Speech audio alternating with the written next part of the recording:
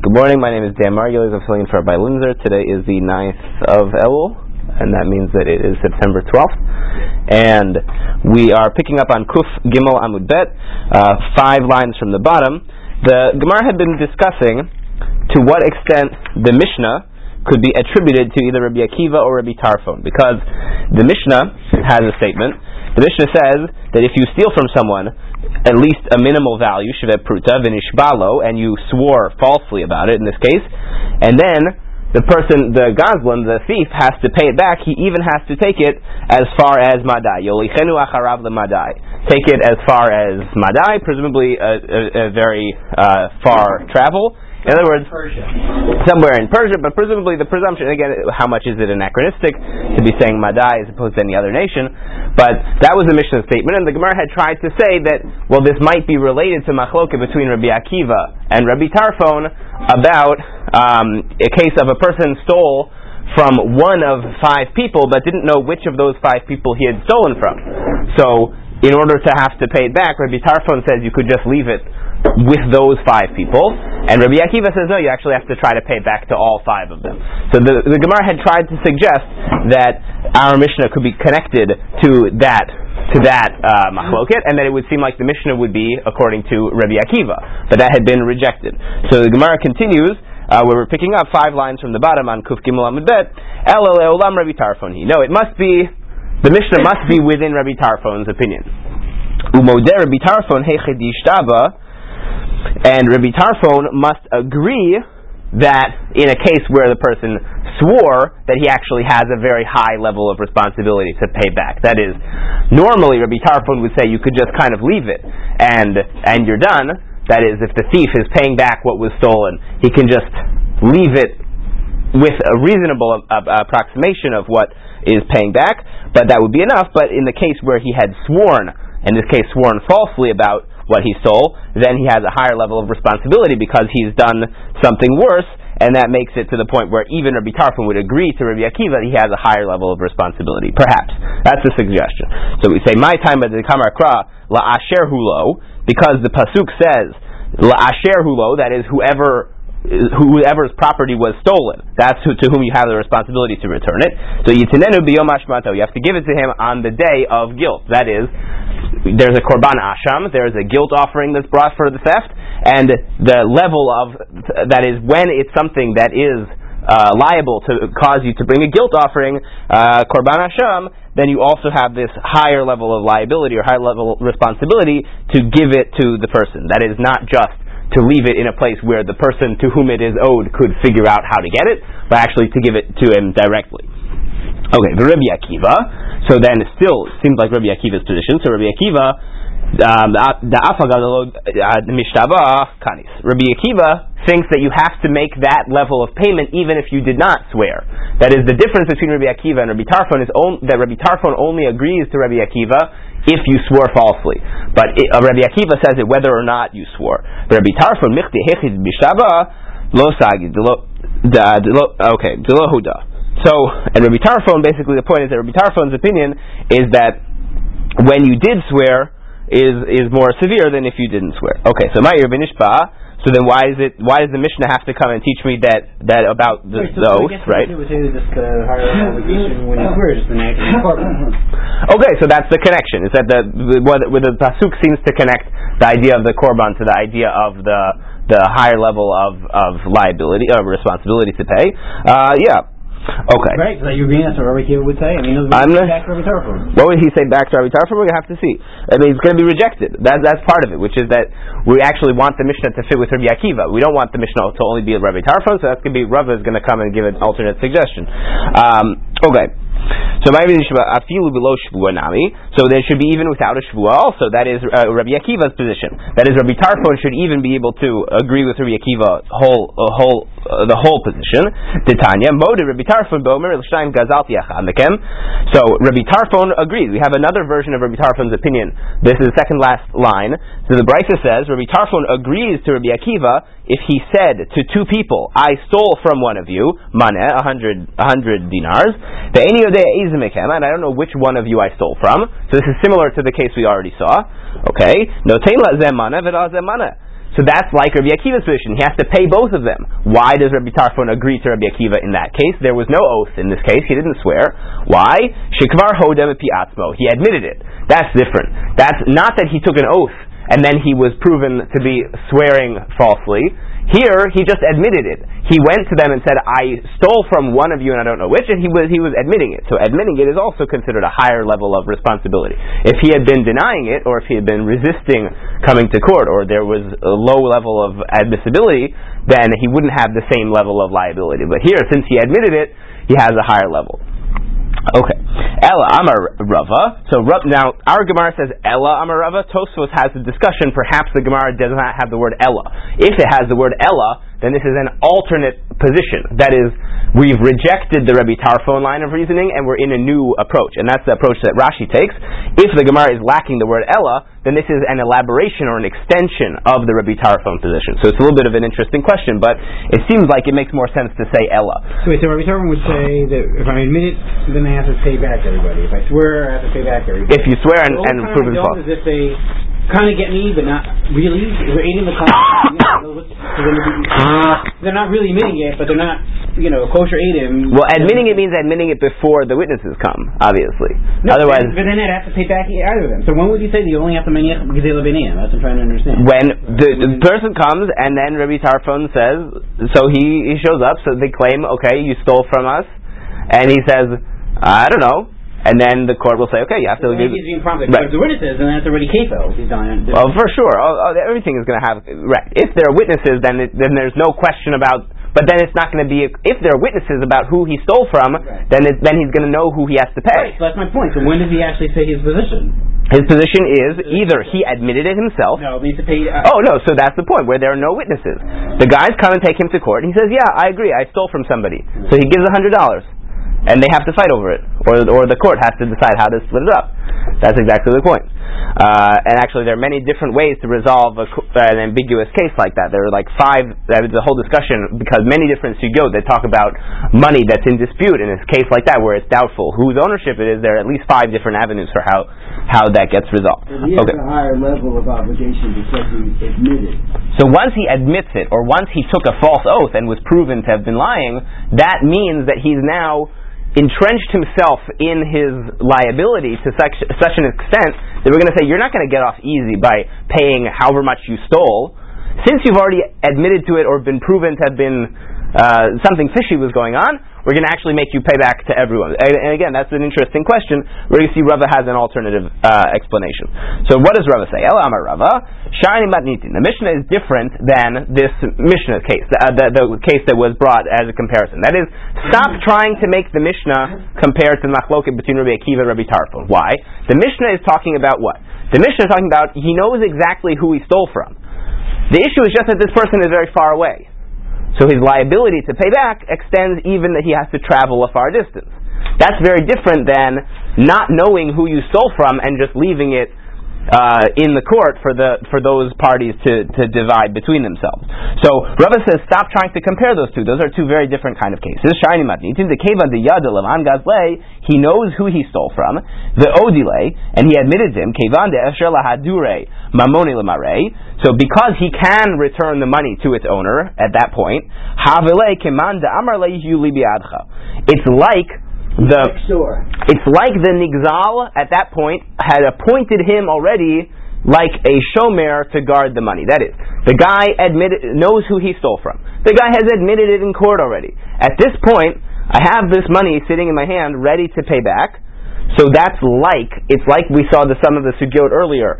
Kol ha'omed legavo kegavu dami, things like that. That it's ready to be paid back already. It's like it could be seen as if it's already been paid back. It's as if the nigzal, the one who was stolen from, said to him, "Kiman da'amar le'ihu li bi'adcha." It's like he's a shomer pikadon now. He's no longer a gazlan who's trying to pay back what he stole. Now he's basically been transformed into a shomer, and at that point he has a different level of liability. Hilchach nishba. So if he swears, imagine it's like a shomer taking a shua. So in what sense? Hilchach nishba afal gav de kamar le'ihu li bi'adcha kevan de bai kafar lo sagi ad demati liyade. But the point is that since he's already now at this point a shomer, the fact is he needs kapara. He needs some kind of restitution, atonement for what he's done wrong, and that can only be resolved once it gets back to the rightful owner. Okay, lo ishtava, but if he did not swear, have gabei pikadon ad ati v'shakilei. So then it's just like he has the pikadon in his hand until the owner comes and gets it. That is, he's just watching the money; it's sitting in his wallet. Okay, he's guarding it, but he has no liability. So if he didn't swear, so then he doesn't have to go to Madai. He's watching it for the owner. The owner wants to come get it. The owner has to come get it because he's already right. So the argument, at least according to the way the Gemara reads it, our Gemara has the word Ella. It would be L'divrei Hakol. Both Rabbi Akiva and Rabbi Tarfon should agree to this Mishnah, which is the best answer. It solves all of our machloket questions. We try to minimize the machloket. So according to the way Rava reads the Gemara, according to the way Rava reads the Mishnah, according to our Gemara that has the word Ella, this is L'divrei Hakol. Everyone should agree. If he swears, well, then he's like a shomer who took the money inappropriately and has sworn to try to protect himself and then has been proven false. At that point, he's violated the terms of the Shmira, so he has to make kapara. He has to atone for what he's done wrong. He has to actually pay it back. But if he didn't take an oath at all, well, then he's basically just like a shomer, and he's watching the money until the owner comes to get it. And this is even if the cost of the trip is far in excess of the... Well, that's an interesting question. To what extent? So we're going to see now the question of shaliach. Could he send it with someone else? So the Mishnah had said that you're not allowed to pay the money with a shaliach, right? The Mishnah says, lo yitain, lo livnov, lo lishlucho. You can't give it... Yes. Okay. There's some comments here if he knows or if he doesn't know who the victim is, right? Right. So, if he doesn't know who the victim is, what's the point of his going to Medea? So but that's all. Remember, that was back when we were trying to compare our Mishnah. Our Mishnah is about a case where he does know who he stole it from. Okay. The problem is that it's very far away. We had tried to compare that to a case of machloket between Rabbi Akiva and Rabbi Tarfon about a case where a person doesn't know who he stole from, and that he has to pay everyone, or he has to just leave it in a kind of escrow, and then they're going to fight over it. So those possibilities, that machloket, is in a case where he doesn't know who he stole it from. The Mishnah was about a case where he did know who he stole it from. And Rava's point is that stop trying to equate those two cases. They're actually very different. Rava says, in a case where you know who you stole it from, that's exactly what he says. Matnitin in the Mishnah, the kivan tiyad elaman gazlei, he knows who he stole it from, the odilei, and he had admitted it. At that point, his role transfers from being a gazlan more to being like a shomer, because he knows who he has to pay. He's admitted that he's liable. At this point, he has a responsibility to pay, but he's holding the money, so he can go pay whenever he's ready. Right. And does he have to have a communication with that person? He says, "I have the money." Well, we're going to see at that point. Meaning, obviously, there has to have been some kind of a court case in some sense to have created something like that. But part of it is that this is operating much more automatically than you might have expected, right? You can't just sort of become a shomer usually without the person asking you to watch them. The person who the money was stolen from, does he have to give the robber permission to hold on to the money before? No, it says it's like he had said. So that's exactly the point. It's kind of like an automatic status change. But it's a strange thing. He's really a Goslan, right? He's a Goslan. Yeah. He's really a Goslan. So if he takes an oath, he can be treated like a shomer. No, even if he doesn't take an oath, he admitted that he stole. Right? He knows who he has to pay back. He admitted that he stole. Right. At this point, that transforms him to be like a shomer. Yeah. Right. It's as if Kiman Amar Le Yuli Biadcha. It's like the owner said, "Okay, watch the money for me until I can get it." The logic of that from the perspective of, I guess, justice. It's like, why do we trust this guy? Yeah. He's a thief, right? I don't get that. Right. Well, he admitted it. That's what he's saying. It's like you can't, right? Like you can't make people go to Medea to return $5. But they do have to go, right? No, but that's what I was saying earlier. That I think that applies where he left it, where he said it. That kind of was that if it costs so much money to go relative to what. Well, we have to continue. That's from yesterday's daf. We have to continue. There's a lot. I know, but we have a lot more to do. Is that right? Yeah. Okay. The Mishnah had said, "Lo yitain, lo livnov, lo lishlucho." When the thief is trying to pay it back, he can't give it either to his son or to his shaliach, or actually even to the son or the shaliach of the person he stole it from either. So the Gemara says, Itmar, what's the case that we're going to discuss? Shaliach shasa'o be'edim. What about a special shaliach? The shaliach was appointed with witnesses. That is, normally, we're going to see. So the question is, normally when you appoint a shaliach, you don't need witnesses. You just ask someone to do something for you. If you appoint a shaliach with witnesses, presumably the fact that you called witnesses there to watch you appointing the shaliach should give it a certain layer of depth, a certain layer of higher responsibility. So we're going to see. So that's the question. So what is the case? Shaliach shafta obeid. Rav Chizda amar havi shaliach. So Rav Chizda says, in that case, the shaliach could work like a shaliach. Meaning, in our case.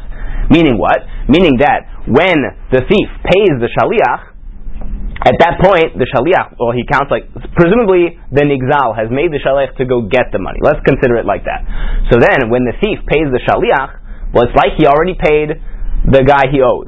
So if something happens along the way, who's responsible? The nigzal will be responsible. So if the money gets lost, that's tough luck. He can't go back and claim it a second time because it already got into the control of his shaliach. So that's what Rav Chizda says.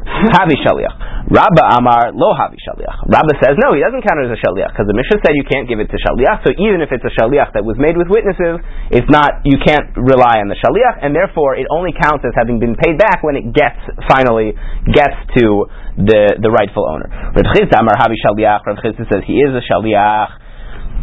Lahachi tarchi beukme be'edim. Because that's the whole reason why he tried to have these witnesses come and to make him a shaliach was that he should stand in his place. Okay. What advantage does he get by doing that? In other words, he doesn't get an advantage. What? It actually is. It reduces his liability. Why do anyone want to do this? Convenience, meaning neither. To get people over. But this guy is like a shaliach, is like a shomer, so he's going to stay in France, and he's not going to want to go to Madai. So he's going to stay there for years and years and years. I'm never going to get my money back. So I said, if I ever want to get the money back, I'm going to have to go and send a shaliach to get it from him. Make it so that way, if that way. Okay, but so that's the question, right? So I don't understand why you would. Okay, so that's a good question. The question is, what happens if you did it? Is a better question. Meaning, right now, this is a way to discuss the status of the shaliach, even if it would be impractical for him to have appointed that way. The guy's not going to give the money to the shaliach unless you are willing to take. Well, we're going to get to that's going to be on the next amud. We're going to have to get there. Okay. Okay. We're going to get there at the top of the next amud. Okay. Rabba amar lo havi shaliach. Rabba says he doesn't count as a shaliach. Hachi kamar inish mehamnehu. So isa matzamocht. So ibai l'shadur biyadei shadur biyadei. The only meaning the reason you made this guy a shaliach with witnesses is not to actually affect him to be your shaliach. It's only to prove or to show that you indicate that you think he's a trustworthy guy, but nonetheless, it doesn't mean that he actually has a halachic standing of a shaliach. Because in this case, the Mishnah has said you can't make a shaliach, or the shaliach doesn't work as a shaliach.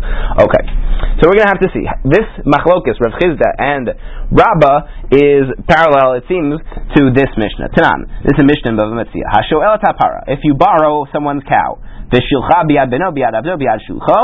you send it either with your son or your slave or your shaliach, or you sent it with the son, the slave, or the shaliach of the person borrowing it, umeta, and the cow died, patur. That is, whoever you sent it with, between the owner and the shoel, the borrower, the cow died in transit. So, he's patur. That is, the shoel is patur. Normally, a shoel has very high level of liability, because a shoel is entitled to use the object, etc., etc., so a shoel has a very high level of liability as well. Nonetheless, in this case, the shoel is not liable because he never got it, even though it was sent even in his shaliach or his son or his slave, someone like that. Okay.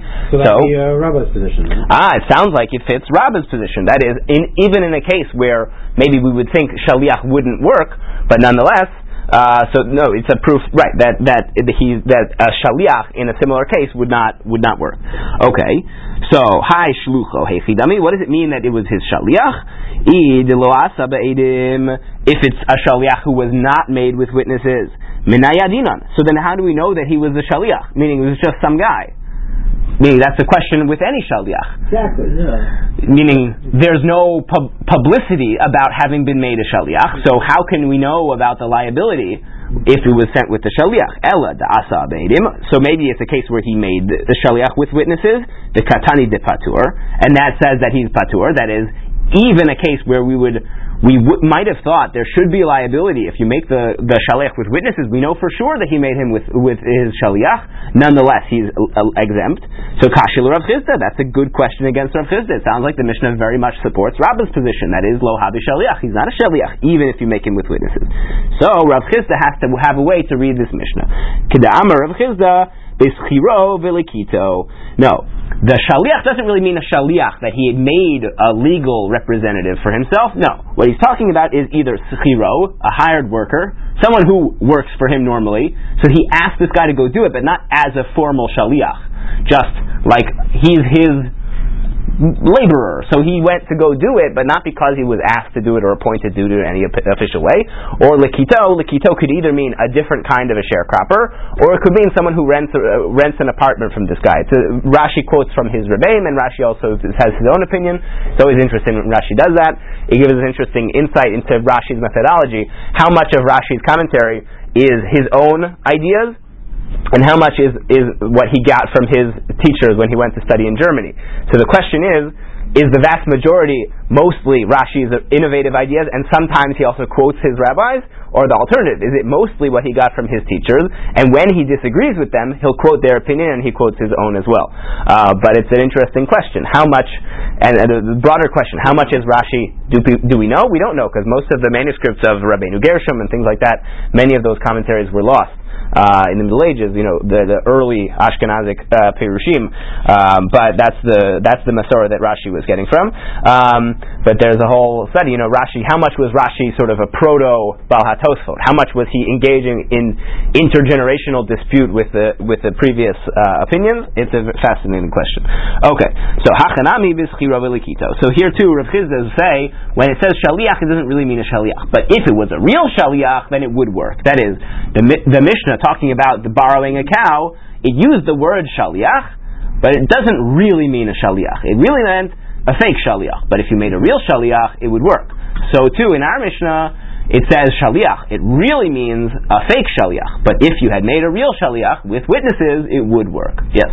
So, is this Havamina also applying to all those sugis in Kedushin that has to do with the shaliach and how much latitude a shaliach has on his own? So that's part of the question as well.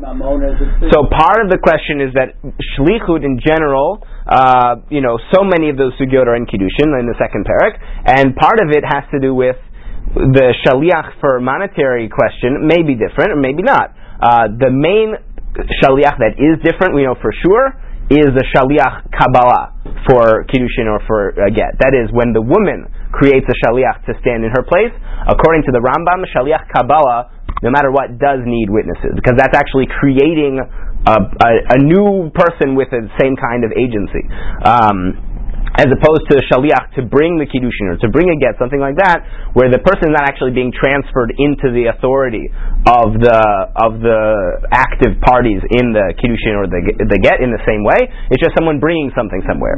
So that's actually very different. Here we see something similar. That is, at what point does it count like this money has actually been paid back or not? Right. So how much are you trying? Is it just putting it in the mail? Could the shaliach be replaced by an envelope?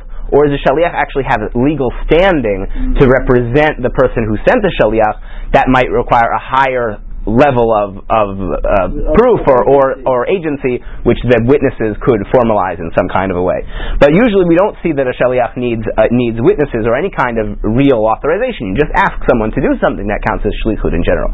When we sell the chametz, it's become very customary. The Rambam talks about it actually already in the Rambam's time, almost 900 years ago, that when people make a shaliach now, they very often do a kinyan. They use a handkerchief or a cell phone or something like that to appoint the shaliach. That's actually totally meaningless. It just lends more weight or more gravitas to the setting, but it doesn't actually accomplish any legal effect. It's just the kinyan is there to kind of formalize that moment, but it doesn't serve any real purpose. Okay. So, we have another Mishnah. That is, we're going to ask a question now again on this machloka between Rav Chisda and Rabba. We saw that Rav Chisda's position seemed to contradict by the Mishnah in Bava Kamma, and Rav Chisda had a way to read that Mishnah that was not problematic for him. So we have another Mishnah. This is a Mishnah coming up. This was from our Mishnah. So that is, this whole sugya is some external sugya that is only being quoted here because our Mishnah gets quoted as a source within the Mishnah, within the sugya. That is, this is a sugya about shaliach shasa obe'edim. What's the status of a shaliach made with witnesses, rather than this is a sugya about our Mishnah. So our Mishnah is now being quoted as the source. Tanan, lo yitain lo livno v'lo shlucho. Hi shlucho echidami. So what case does the shaliach mean in our Mishnah? Okay, id lo asa obe'edim. If it's a shaliach who has not made with witnesses, menayadinan. How do we know that he's the shaliach? Ela lavd asa obe'edim. It must be that he was made with witnesses. And nonetheless, sounds like from our Mishnah that it doesn't work. Good proof for Rabba against Rav Chizda. So Targuma Rav Chizda explained it. Interesting is the word Targuma. He translated it as if he transferred the meaning of the word shaliach to what his example was. That is what he said in the other Mishnah in Bava Kamma as well. A fake shaliach. Okay, aval shaliach shasa be'edim, but a shaliach who was really appointed with witnesses. So my hachanami. The Havi Shaliach. So then according to Rav Chizda, a superpowered Shaliach who's made with witnesses would be able to accept the payment. And now Michael asked a very good question, which is why would anyone ever agree to that situation? Because it just minimizes the liability of the Gazel. Okay, so Adatani Seifa, Aval Notenhu L'Shliach Beit Din, but the Seifa of the Mishnah said that if he paid the Shaliach Beit Din, that does work. The Shaliach Beit Din is presumably an impartial third party. That is, he paid it to the representative of the court, someone who has been hired or appointed by the Beit Din to deliver the money. So liflog litnei b'didei. So maybe we should divide it. That means to say that he should. If you look in the Hagot Habach, he kind of expands what that means. Liflog litnei b'didei. That is, the Mishnah must be talking about when it says not count, according to Rav Chizda. It must be a shaliach who was not made with witnesses, but a shaliach who was made with witnesses should be more comparable to the shaliach Beit Din. Okay, so shaliach shasa obe'edim hachanami dehavi shaliach. So a shaliach who is made with witnesses should count as a shaliach. So amle lo psikale shaliach Beit Din lo shna aso nigzav lo shna aso gazlan. So why then? If we're going to say, according to Rav Chizda, the shaliach Beit Din and a shaliach shasa obe'edim who is made with witnesses, those two should be comparable. That is, it counts as a shaliach. So then why did the Mishnah only say shaliach Beit Din, and the Mishnah did not mention a shaliach who is made with witnesses, according to Rav Chizda? Why? Okay, the reason why is because shaliach shasa o Beit Din, the Beit Din appointed shaliach, is more general. In what sense? It doesn't matter whether he was appointed by the nigzal or was appointed by the gazlan. That is, because in the end, either one of them who asked the Beit Din to make this shaliach, but the Beit Din was appointed by the shaliach, so it counts as an impartial third party. So havi shaliach. So paskile shaliach. So that's why the Mishnah had quoted it that way. However, shaliach shasa obe'edim, a shaliach who was made with witnesses by one of the two parties in the case, techiasa o nigzal, if the one who was stolen from made the shaliach. Who dehave shaliach. Then he does count as a shaliach, because then the nigzal is forfeiting some of some of the gazlan's liability. That was exactly Michael's question. That is, if the nigzal is willing to give up those rights, then that's fine. However, asa o gazlan, if the thief made the shaliach, lo havi shaliach. So why can we say that in our Mishnah? I mean, it's not like we're saying 15 different, versions of this. I mean, but it would have made the Mishnah much longer. Okay, so Rav Chizda and Rabbi had a machloket, and Rav Chizda is trying to explain how his position is not contradicted by the Mishnah. So he has to have a much more convoluted read of the Mishnah in order to defend his position. Does it fit the words of the Mishnah? Not so well. Can it fit the words of the Mishnah? Sort of. Right? So the point is that Rabba's position seems much more reasonable based on the Mishnayot, but Rav Chizda has a way to read it. The Mishnah in Bava Kamma also contradicts Rav Chizda's position in the plain sense, meaning Rav Chizda has to have a convoluted way to read it. So, okay. The havi shaliach asa gazlan lo havi shaliach lo paskele. Then the Mishnah did not quote it. Ula afuke mehaitanad. So it must be to exclude or to contradict this other Tanaitic opinion, which the Tani Rabbi Shimon ben Elazar Omer, because Rabbi Shimon ben Elazar says shaliach Beit Din sha'asa o nigzal the lo asa o gazlan v'shalach. So according to Rabbi Shimon ben Elazar, the distinction between whether the nigzal made it and the gazlan made it even applies to shaliach Beit Din. Not only, like Rav Chizda said, to the shaliach shasa'o be'edim, that one of the two litigants one of the two litigants made this shaliach with witnesses, but actually that the shaliach was appointed by the Beit Din. According to Rabbi Shimon ben Elazar, that distinction, whether it was the nigzal, the one who was stolen from, made the shaliach, or whether the gazlan, the thief, made the shaliach, would apply as well. Rabbi Yochanan, Rabbi Elazar, the Amrit Arbahu. So now we have a new Amoraic opinion about what's going on. That is, we've dealt with the question of Rav Chizda and Rabbah, and it seems like Rav Chizda's opinion can at least be made to fit with our Mishnah. Why did our Mishnah have to go in this convoluted way? On the one hand, the Mishnah was trying to contradict the opinion of Rabbi Shimon ben Elazar, who the halacha is not like. On the other hand, the Mishnah was trying to be concise in a way that would be easy to remember, so Rav Chizda's position has to be fit in between the words. And according to Rabbah, he has a much more plain sense meaning of how the Mishnah works. Correct. So now we're coming back to a different Amoraic discussion, a new topic.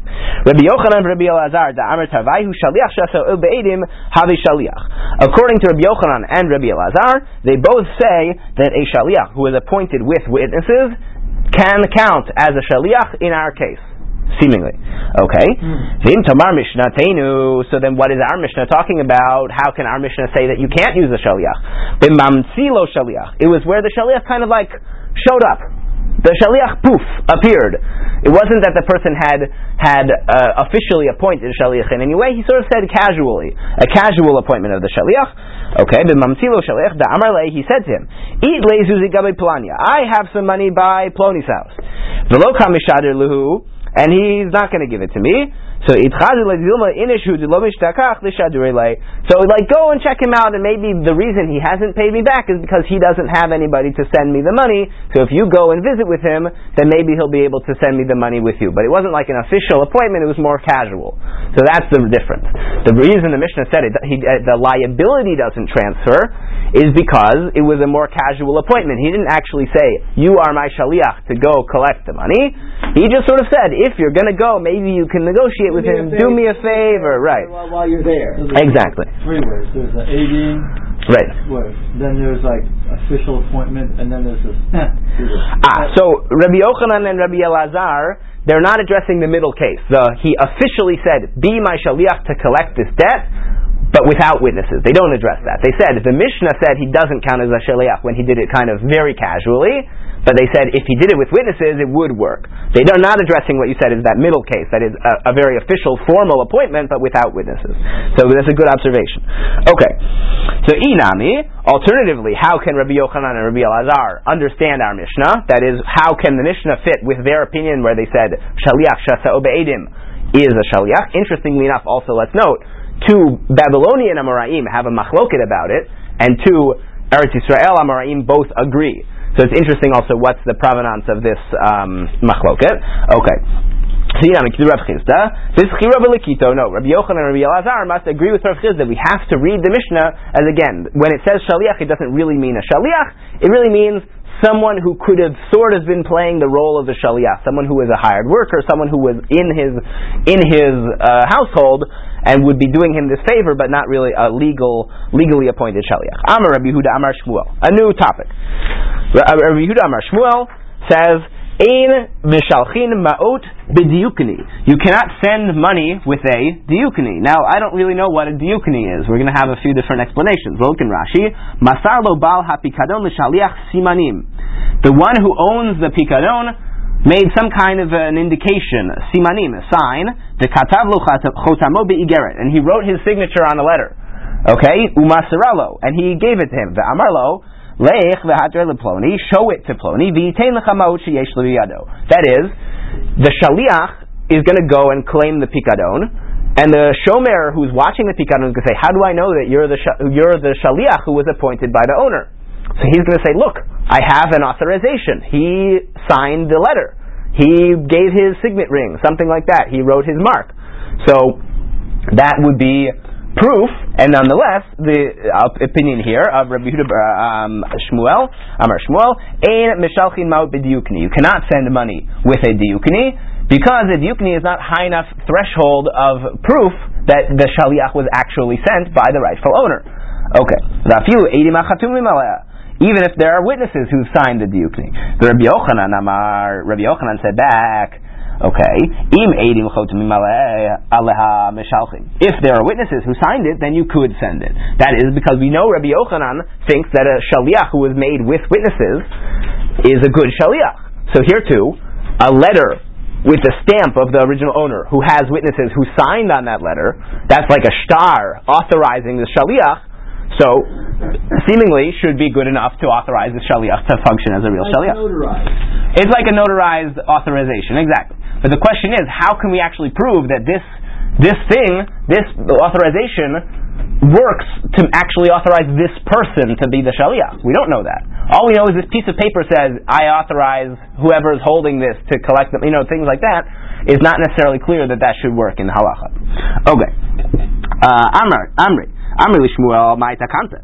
So then you're going to say, so what solution is this? That is, because if you can't resolve it, then it's not going to help. So Kihad Rabbi Abba, so we have a case now. In the case of Rabbi Abba, had the Masik Zuzi bid Rabbi Yosef Bar Kamma. So Rabbi Abba had the money that he had to go collect from Rabbi Yosef Bar Kamma. Amarle Rav Safra. Behadei the Atid. So I didn't nihale. So he said to Rav Safra to go get the money for him. Ki Azal Lahatam, when he got there, Amarle Rava Brei. So that is Rava is Rabbi Rav Yosef. So Rabbi Rav Yosef said to him back, that is the son of whoever had the money.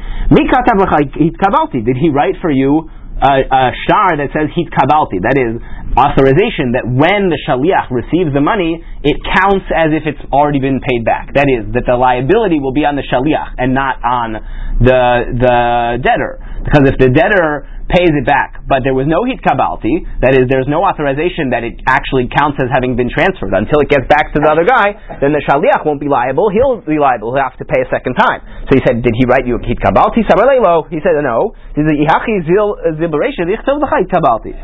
So he says, okay, so go back, go get a hit kabalti. I'm not going to give you the money until you have this authorization. That is, it's too high of a risk for me to send the money with you. Legally it says I gave some guy some money. Right, exactly. You don't have to do anything. Exactly. This is a part of the problem of the whole question of a shaliach. That is, at what point does the money actually change hands? Well, if you have a third party, it complicates things significantly. And then you have a question of who's going to trust whom and how much is the risk and who's liable and all of that. So Lasof, at the end, and as once he had gone and gotten the hit kabalti, Amarle, he said to him, "Ikatav lecha nami hit kabalti lav klumu." And even though you got hit kabalti, it's still worthless. Why? Maybe by the time you get back, Rabbi Abba will already have died, because Rabbi Abba presumably was very old at this time. And why? Because the hit kabalti only works for the person, the creditor who is written on the hit kabalti, but not for the inheritance. So if he would have paid back, and Rabbi Abba would already have died, and then so the Yorshim, the inheritors, will come and say, yeah, we never got the money, so they'll be able to claim a second time.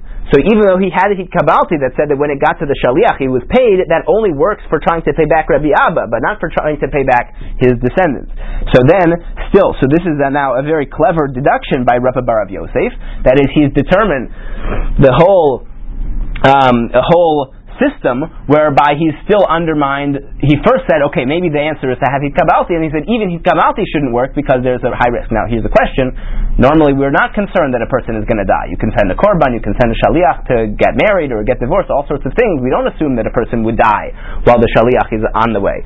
So this is an interesting exception. Here it sounds like we would be concerned that he would die. Maybe it's because he was very old rather than a normal case where a person was not so old. But it's an interesting question. Usually we say that we don't assume that, even unless someone is incredibly, terminally ill, there's no concern that a person is going to die at the drop of a hat. Okay, yeah? In people are concerned because this debt is going to pass on to his inheritors, right? Okay, but normally we don't worry about things like that. But I'm saying, by marriage, that wouldn't happen anyway. Okay, so that's an interesting distinction, right? But with korbanot, sometimes the korban could also be transferred. Okay, fine. So v'naflu zuzei kamei yatmei, the money will fall to the inheritors. The hit kabalti to Rabbi Abba lav klumhu, the hit kabalti for Rabbi Abba is going to be worthless. Amarle. So that is, he said back to him. That is, Rav Safra said to Rabbi Bar Yosef, "What's going to be the solution? How can I collect this money from you? You're not going to give me the money, so how am I going to go and bring it back to? How am I going to go and give it back to Rabbi Abba?" So Amarle, ve'elamaita kanta, zil nekninhu lecha agav ara. Go and do a kinyan agav. Kinyan agav means when you buy land, agav, that is on the back of, but in a legal sense, all the stuff that's there affected by it, right? So gets slept along. That is right. That is metaltalin. That is movable properties and monies and things like that could also be acquired on the back of the land. So he could sell him a 1 square amma piece of land, and then the money would be on to Rabbi Abba, and he could sell it to him by his shaliach, and then the money would transfer immediately to Rabbi Abba, not by the shaliach, but actually by the kinyan. Then that would affect the transfer of the money. So even if Rabbi Abba dies, they would have already been sold at this piece of real estate, right? And the gold coin chest that's on under the exactly. Okay, v'ta at tavlan hit kabalti. So then, you could at that point, then the hit kabalti would work. Hiki ha de Rav Papa ha the masik treisar alfei zuzei beich chuzai. So when Rav Papa had 13,000 zuz that he had by Beit Chozai, so akninhu nihalei the Rav Shmuel bar Abba agav. He had acquired it back from Rav Shmuel bar Abba by Kinyan Agav. So Aseifa Dibete, even from the threshold of his house. That is, they used a very small piece of land, just the thing on the bottom of the door that the door goes on. Like the lintel. The opposite of the lintel. The lintel is the top. So Aseifa Dibete, the threshold. The threshold. Okay, Ki Ata. So when he finally got to town, Nafak la'apei ad Tavach. He went out to greet him so far even until Tavach, that is, he was so excited to see him. Now you're going to say, Rav Papa was excited because he got back his 13,000 dinars? No, Rav Papa was excited because they had solved this halachic problem. That is, they had developed a methodology, or a method for avoiding some of these complications regarding sending money by shaliach. That is, if you find a way to do it by kinyan agav, it cuts out the middleman. There's a way to authorize someone to transfer the money directly so that the liability won't be exempted in that case. A small question. So sure. I owe you $100 and you die, but so doesn't that money automatically, by the rules of Yerusha, go to the correct, but the problem would be if you had sent the money with a shaliach, with a hitkabalti, and then I had died before you gave it to the shaliach, then when you give it to the shaliach, the hitkabalti no longer works, because the hitkabalti could only be written for me, not for my yorshim. It's actually a technical legal thing here. In other words, it right. really was not given to you, derech the shaliach, because you don't exist anymore. Right, in a way. That authorization. It can't go to probate, right. Because it got suspended the hitkabalti works. Right? Think about what the word hitkabalti means. Hitkabalti means I received it. Right, so it was only it was only authorized by the person to whom the debt was originally owed. Never went into your estate. Exactly. Okay. So the Mishnah had said Natan lo et hakeren. That is, there was a distinction that said even if you had paid back the keren, you still have to go as far as Madai to pay back the chomesh as well, the 25%. So Natan lo et hakeren, he had already paid back the keren, the principal value. Alma chomesh mamonahu. It seems obvious from this that chomesh, that is 25% additional payment, is a mamon, is a monetary payment and not a knas. We saw already there was previously in Bava Kamma we had the whole discussion about chatzi nezek mamonahu, chatzi nezek knasahu, things like that. We had the question about kefel as well. Kefel seems obvious, and daled v'hei seems obvious are knasot. So here chomesh, alma chomesh mamonahu. Sounds like chomesh is a monetary payment, not a knas, because even if you had already paid back the keren, you still have an obligation to go as far as Madai to pay back the chomesh as well. Okay, the im mayit mishami la yarshin, and if you die, you still have to pay back. If the thief died, even his inheritors, his descendants have to pay the chomesh as well. That sounds like, again, a proof that it's a monetary lien and not a fine, because fines wouldn't transfer to the descendants.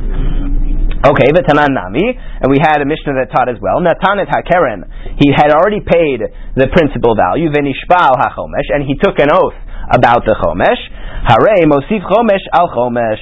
Then, if he was proven to have been lying about the Chomesh, then he has to pay Chomesh for the Chomesh. What's 25% of 25% is going to be right? 1/16. 1/16 is 0.0. It's like 6.25%. So okay, Alma Chumsha Mamonahu. So that again sounds like proof that Chomesh is itself a monetary value, because if you could pay a Chomesh on a Chomesh, what that means is that compounded Chomesh sense is exactly that it's being treated like a normal monetary debt and not like any kind of a fine. It's not. So it's Mammon. It's Mammon. It's not a Knas. And it sounds a lot like interest, does it not? Oh, I don't know. Interest. What do you mean? Well, in other words, it's like this is more money that you owe me.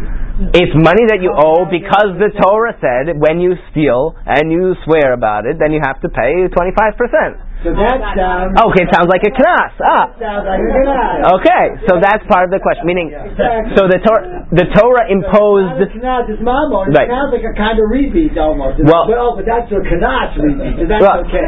So it gets into an interesting space, which is what you're saying, which is that the Torah has imposed this kind of a penalty. I don't want to say penalty because then it makes it like a knas, right? So what is it? Exactly. That's why it's in this ambiguous state. We're learning from these Mishnayot that the way it's treated is treated like mammon. It might be that at a technical level somehow it really is a knas at its core, but the way that a knas is expressed. I mean, the same thing with chatzi nezek, right?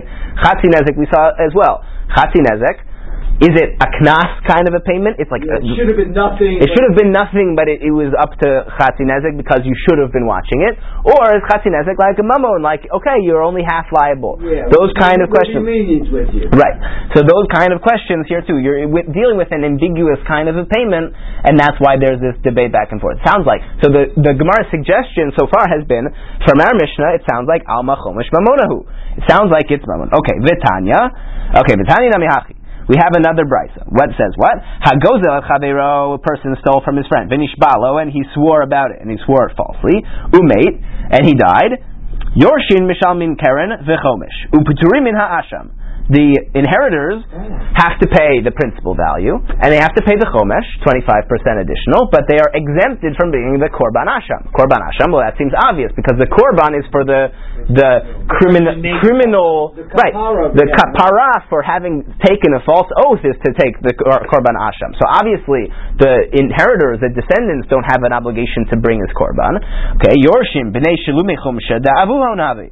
And so too, the descendants have an obligation to pay the chomesh of their father, and that proves okay. Okay, so we have a contradiction. So adayin and yomer eimatayin mishalem chomesh al gezel aviv. When does a person not have to pay chomesh for a theft that his father had committed? Bizman shelo nishba. Lohu velo aviv. It's only when none of them had sworn. Neither the father had sworn before he died, and also the son hasn't taken an oath about it. Velo aviv. Okay. Lohu velo aviv. Take an oath about it and to clear the father's name, the reputation. So once the father had died, now the son has the liability to pay back the keren. So if he swore, no, my father never stole from you. So if he takes that oath and then was proven to have been lying, he would have to pay a chomesh as well. Right, that's the point. So who velo aviv, aviv velo who ve'aviv minayin. How do I know that any of those other possibilities, that is, if one of them or both of them had taken an oath, they would have to pay chomesh? Talmud Lamar, asher gazal, va'asher asak. Whoever stole it and whoever cheated. The who lo gazal v'lo ashak. But the son never cheated. The son never stole. So if the son never stole, how can his having taken an oath about the fact that his father stole obligate him to pay chomesh? That doesn't make sense. It sounds like a punishment.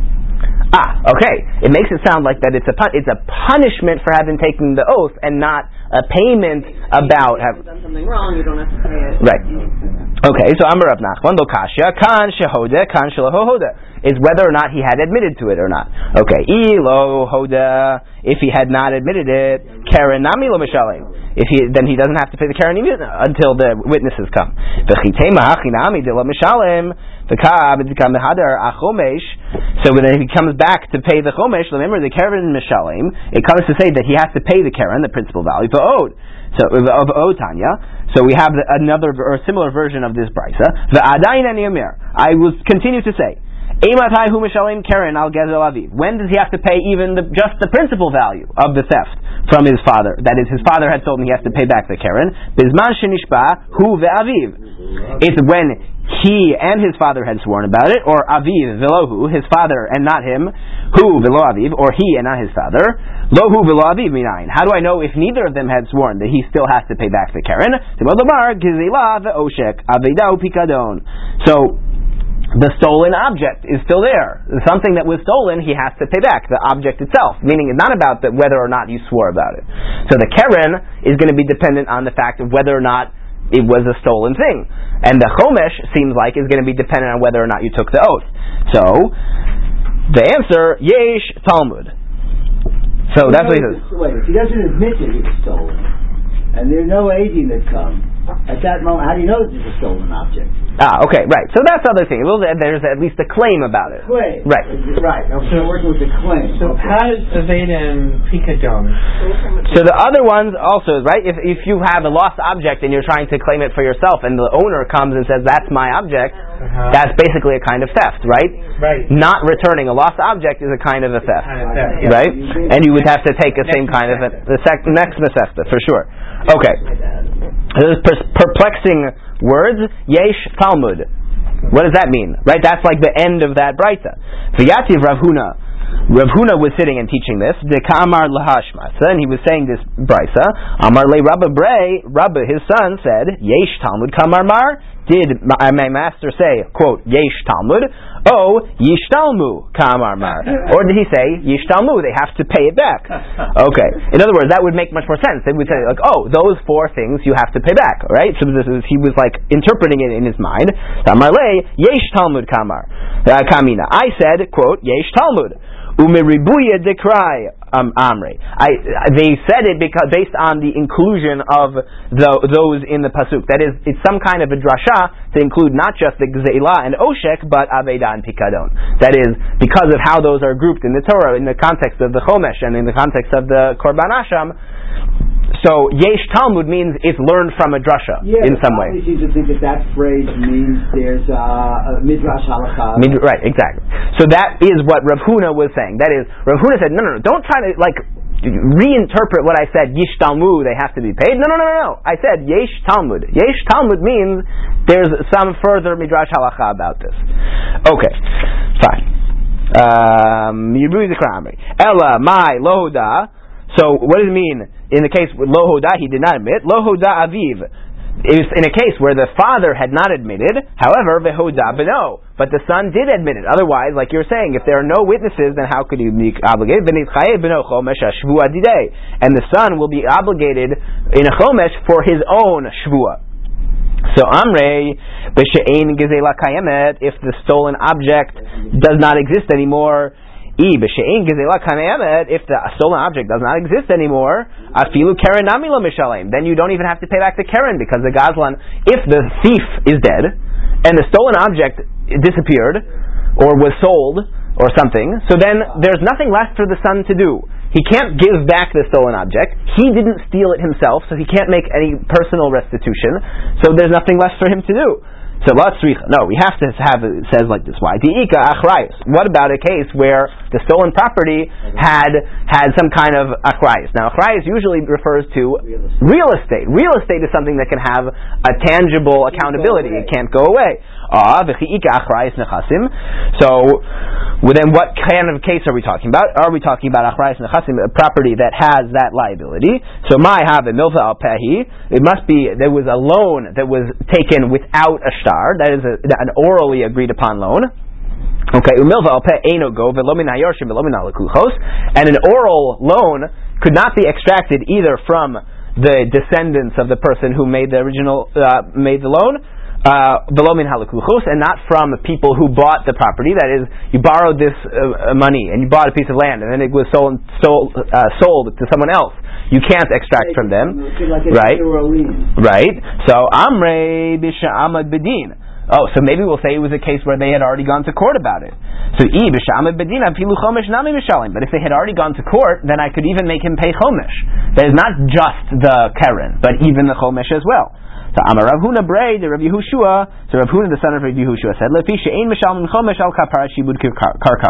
the reason why you don't pay chomesh is because you don't pay chomesh for karka, for lying about the ownership of land. Why? Because we generally say karka inan nigzelas. You can't steal land, or the halachot regarding theft don't apply to land in the same way. Rava Amar Hachav Ma'askin, and Rava said it was like this case that we're talking about. Kagon Shahaita Diskia Shel Aviv Mufkeda Biyad Achirim. I don't know what a diskia is. Do you want to tell me what a diskia is? David, you have the article? I read on top of Chovevei Amud Aleph.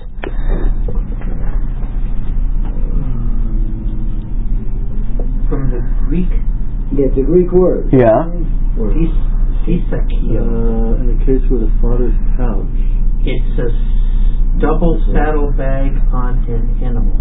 So let's say it's some kind of a wallet or something like that, yeah? There's a note in this. Pouch? It says here, this is contraction of two sakim. Two sacks refers to another pouch with two compartments. That's right. Okay, but the point is that he had this bag, right? Okay, so the father's saddlebag, which presumably had a lot of money in it, was in somebody else's control. So keren mishalem dahaite, he pays the keren because the principal object still exists. Chomesh lo mishalem, he doesn't pay chomesh. Why? Because when he swears, he's swearing truthfully. Why? Because he didn't know about it. Meaning he doesn't know how much money is there, or he doesn't know what was stolen, because it's in a closed bag. All he knows is that this guy, that it's in somebody else's control. So when he said, oh, my father didn't steal it, well, maybe he's saying, my father doesn't have this thing because it's in somebody else's control, something like that. Or the money that was put into that bag, he doesn't know what was there, so therefore, the fact that he swore about it, he swore truthfully. In other words, he could be swearing an oath which is simultaneously true enough that he doesn't pay chomesh, but false enough that it doesn't get him off the hook from paying entirely. And that's basically the point, which is that he said he admitted partially and he was lying somewhat, but not enough to make him pay the chomesh. So that's why that would be a case, alternative explanation for when you could only be liable that the son will have to pay the keren and not the chomesh.